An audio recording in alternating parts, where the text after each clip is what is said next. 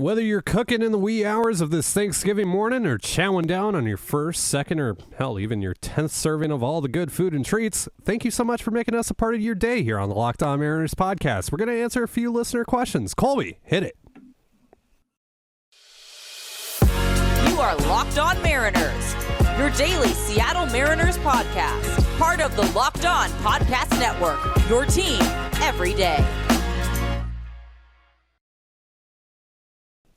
Hello. It is Thursday, November 24th, 2022. Happy Thanksgiving, everyone. This is Ty Gonzalez. I love Thanksgiving. And Colby for the Locked On Mariners podcast. Thank you so much for making us your first listen. Subscribe, like, and turn on alerts if you're watching on YouTube, or subscribe and leave a 5-star review on your preferred podcast platform if you like what you hear. And if you want to hear from us even more, please consider signing up for our Patreon. The link as well as our social accounts is in the description below.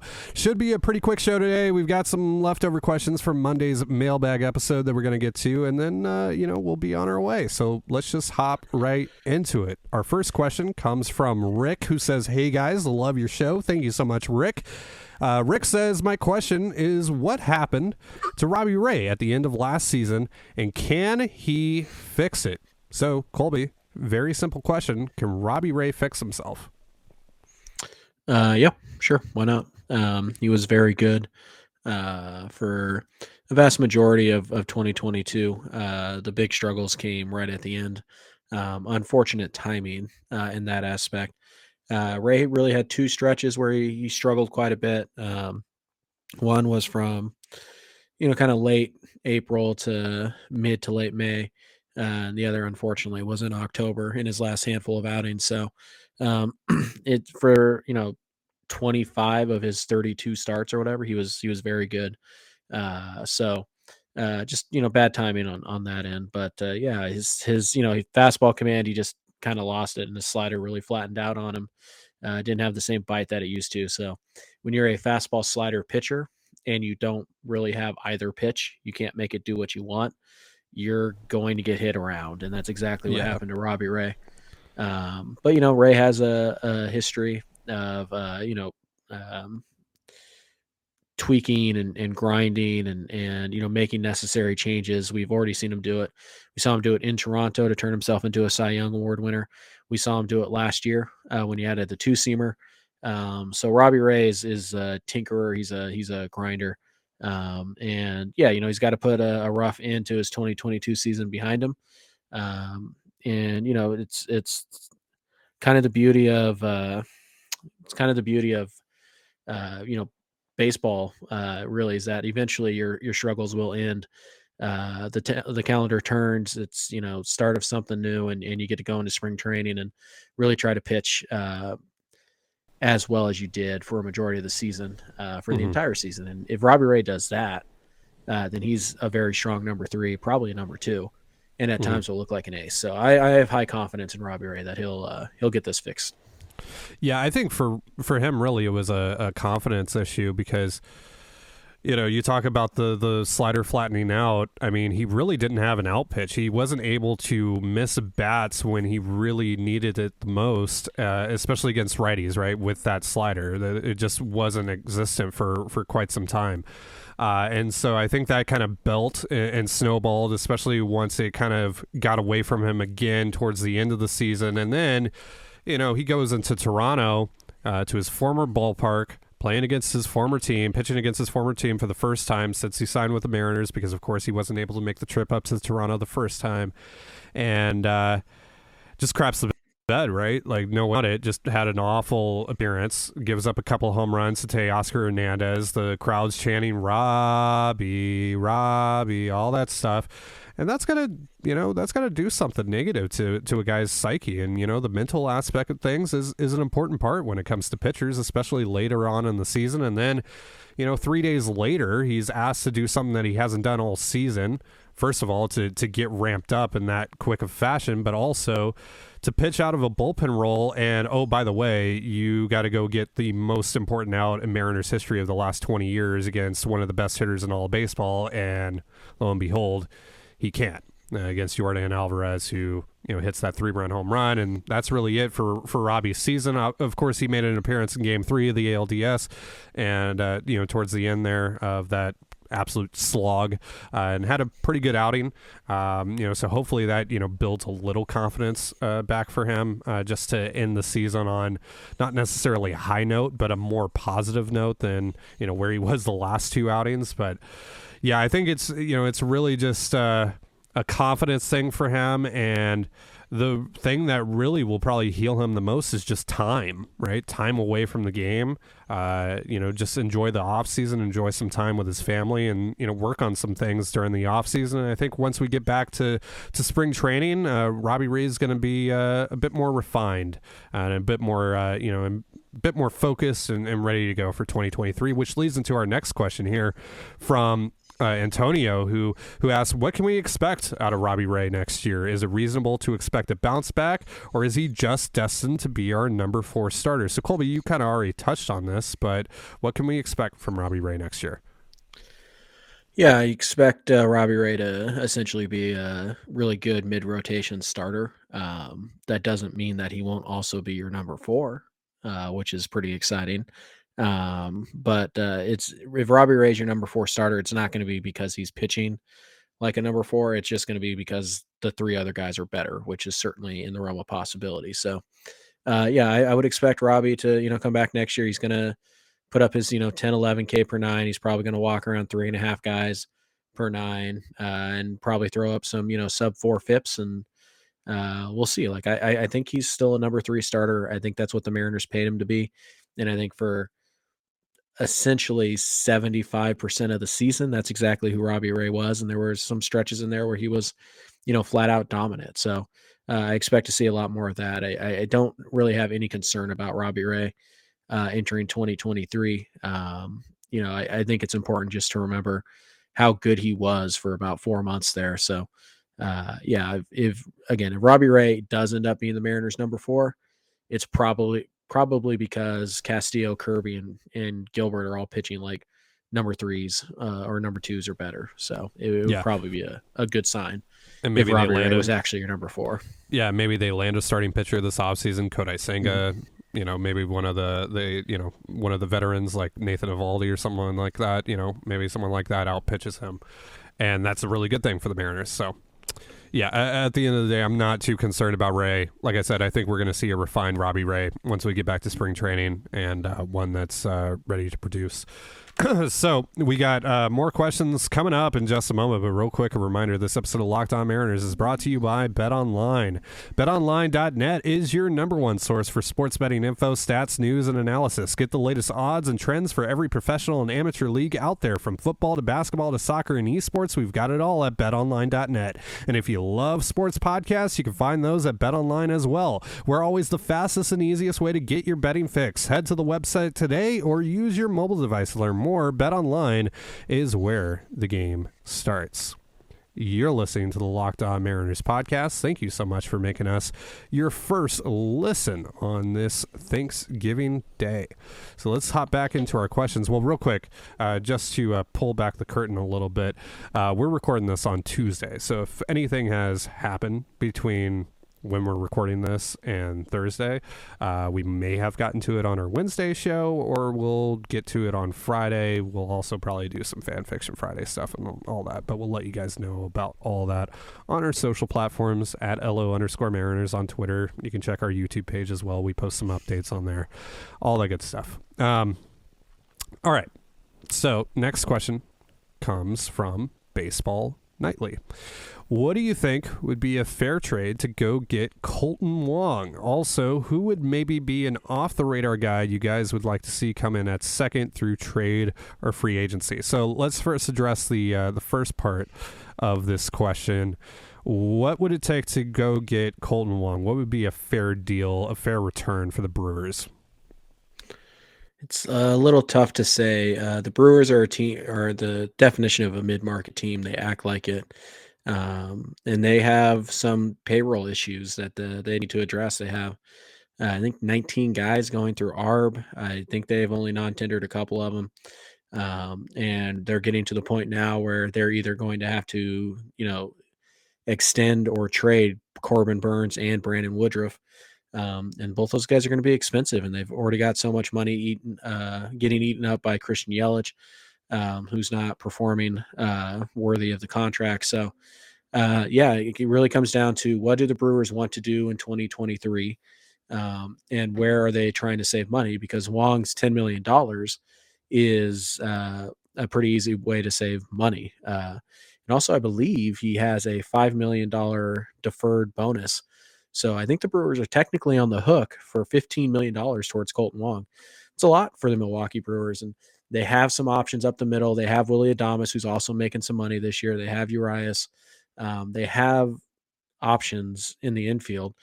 So if Kolten Wong is more of a quote-unquote salary dump, which I don't know if they would view him as that, but it's essentially what he is, then the Mariners are going to get him for something pretty cheap. I would imagine for 1 year of Kolten Wong, honestly, I think, you're looking at probably a top 15-ish, back into the top 15 prospect, maybe somebody outside your top 25 as well. You're really not talking about much here, I don't think. I think, at most, at the high end, we're talking about, Prelander Baroa maybe, but I don't even think it's going to cost that. I think you're looking at, maybe something like Juan Pinto and I'm going to call my shot here, actually. Oh, okay.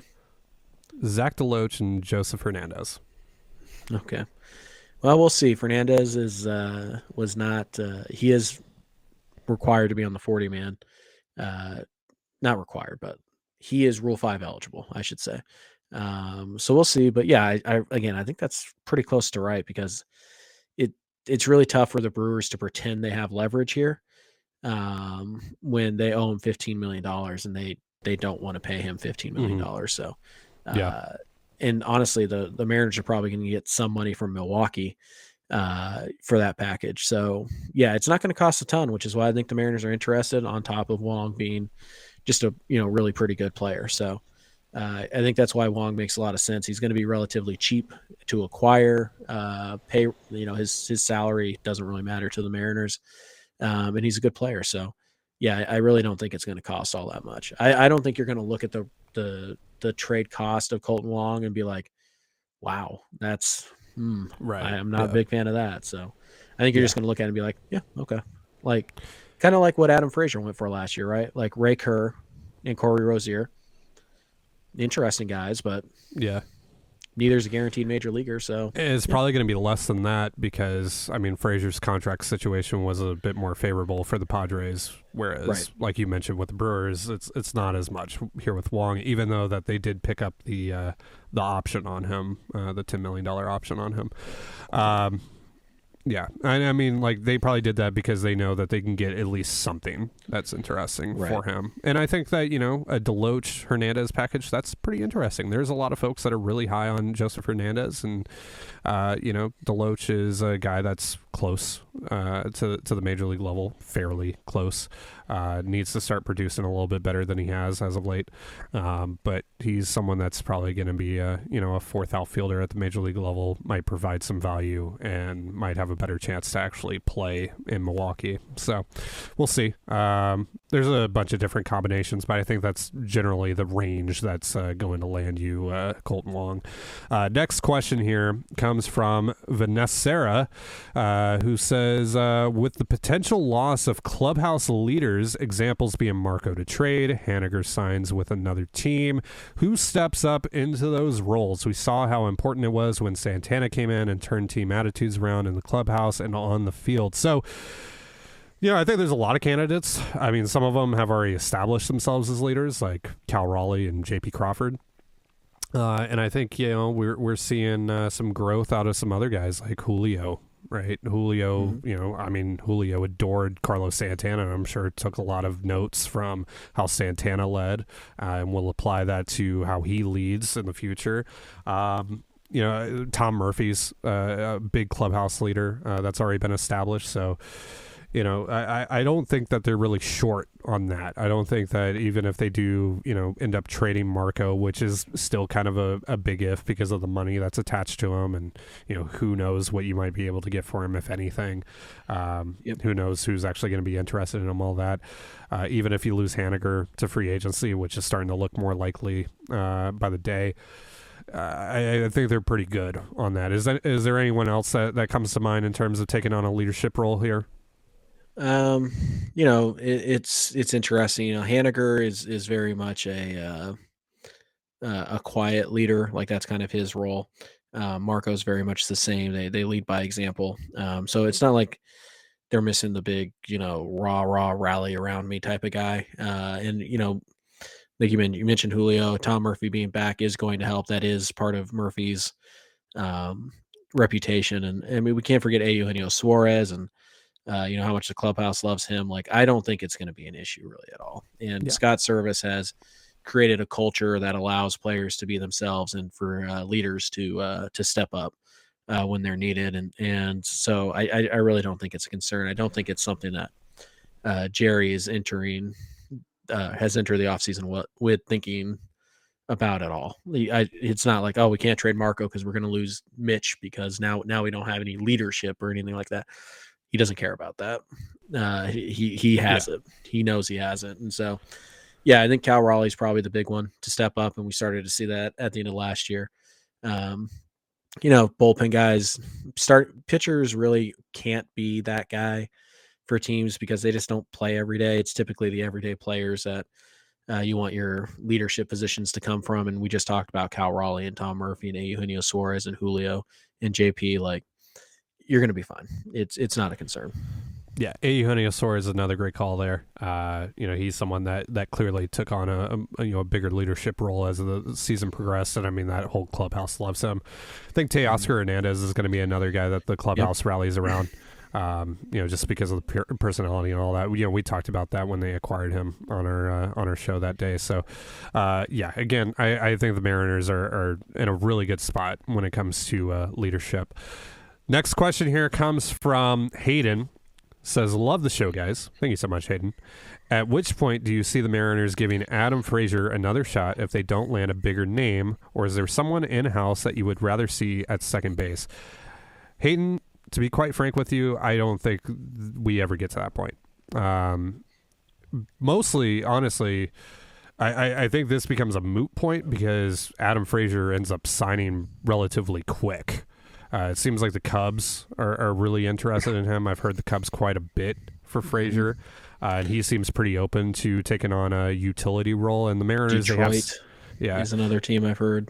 Yeah, and the Mariners have Sam Haggerty. They have Dylan Moore. I don't think they're trading either one of those guys. And, they're going to find a second baseman. They're going to find a second baseman that's not Adam Frazier. Whether or not it's one of the top shortstops, it'll be, it'll be a Gleyber Torres. It'll be Brandon Drury. It'll be someone like that.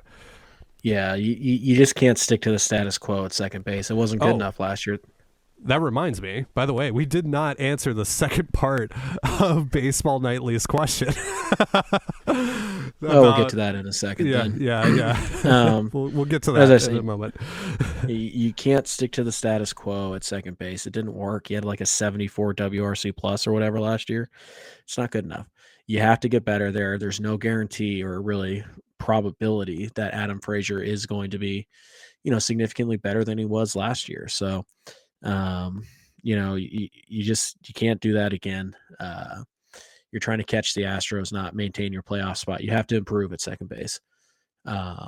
So Adam Frazier to me never becomes an option because even as a utility guy right now, I'd rather roll with Dylan Moore and Sam Haggerty and whoever they bring in to kind of platoon with those two guys. I would rather roll with that than Adam Frazier. So I think Frazier's probably going to get like 2 and like 15 or something like that. And the Mariners have no business doing that. They should just pay the extra to go get Colton Wong or Gleyber Torres or whoever. Yeah. All right. So let's U-turn back to Baseball Nightly's.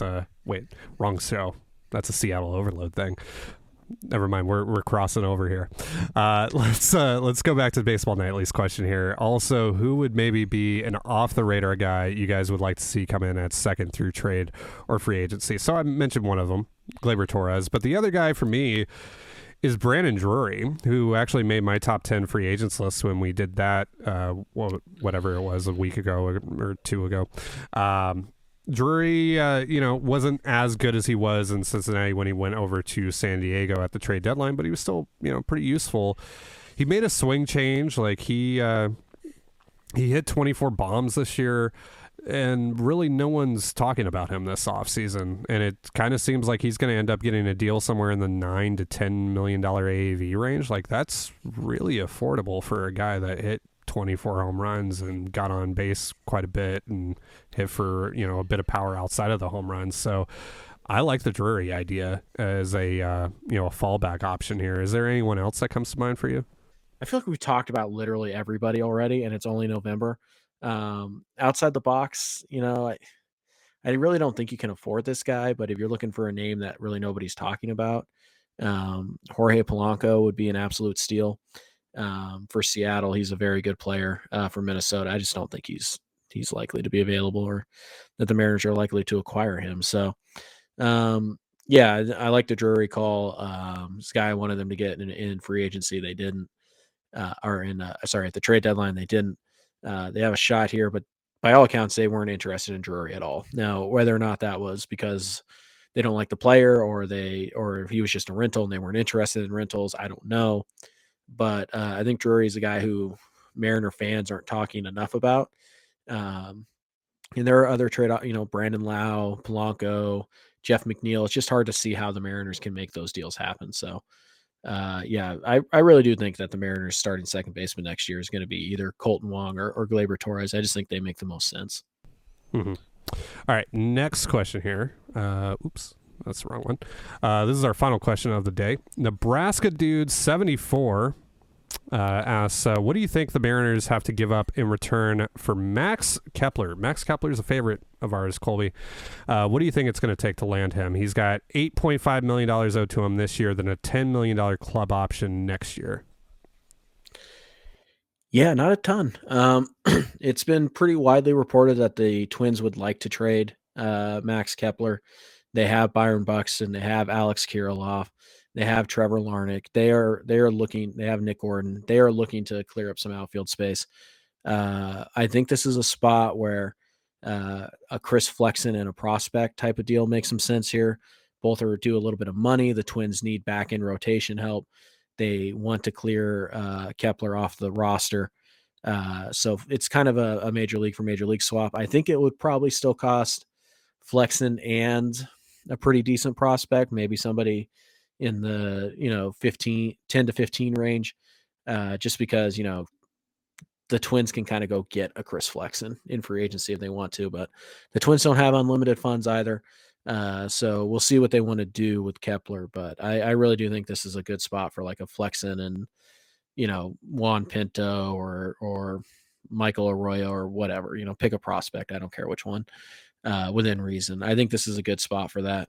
I don't think Marco would be the guy that would get that done. I think it would have to be Flexen, but I think he's going to be reasonably cheap because, again, the Twins have made it pretty clear that they're looking to kind of move past Max Kepler, and I love Max Kepler as a possibility. He's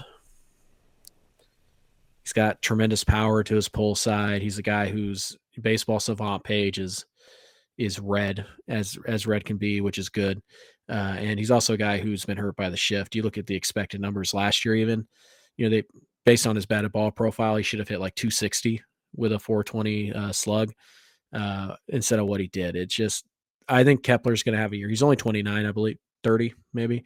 I think he's going to have a year where he pops 30 home runs again. He's had one year where he hit 30 home runs. I think he's going to do it again sometime in the next 2 or 3 years. And you get Gold Glove defense out of him in right field. So I think he's a great fit for Seattle. Oh, and he's left-handed. Yeah, there you go. So he led all right fielders in outs above average this season with 12, plus 12. So at the very least, you're getting that. You're getting a guy who walks a lot. So that's nice. And like Colby mentioned, the power upside is really something, right? Because like he only hit 9 home runs this season. That's not going to happen again. It's just not going to happen.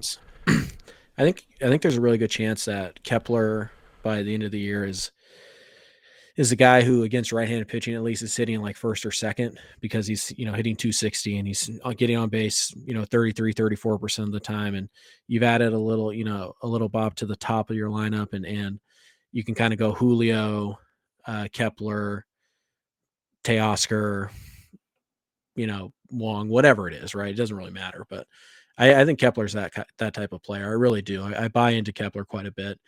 I know others aren't so sure, and I get it. But I think Kepler's going to be a 3 or 4 win player this next year.